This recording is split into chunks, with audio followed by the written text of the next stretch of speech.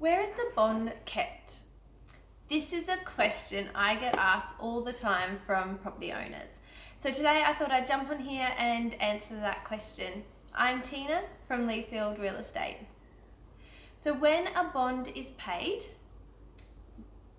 by a tenant prior to moving in to the property, it is 4 weeks here in Queensland, that is lodged with RTA, the Residential Tenancy Authority. The bond is kept with RTA until the tenants vacate the premises. We've inspected the premises. We have compiled a report of our findings, and that is done by comparing the entry condition report that is done prior to the tenants moving in to how they left the property now. When we are satisfied with how the tenant has left the property, minus fair wear and tear, the bond is then dispersed back to the tenant.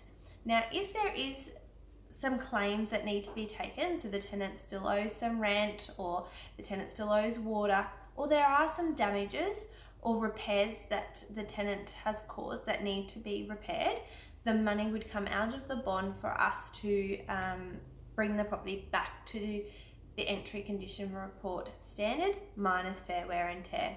So if you have any more questions regarding the bond on a tenant on the property of your investment property, please don't hesitate to give me a call here at Leafield Real Estate.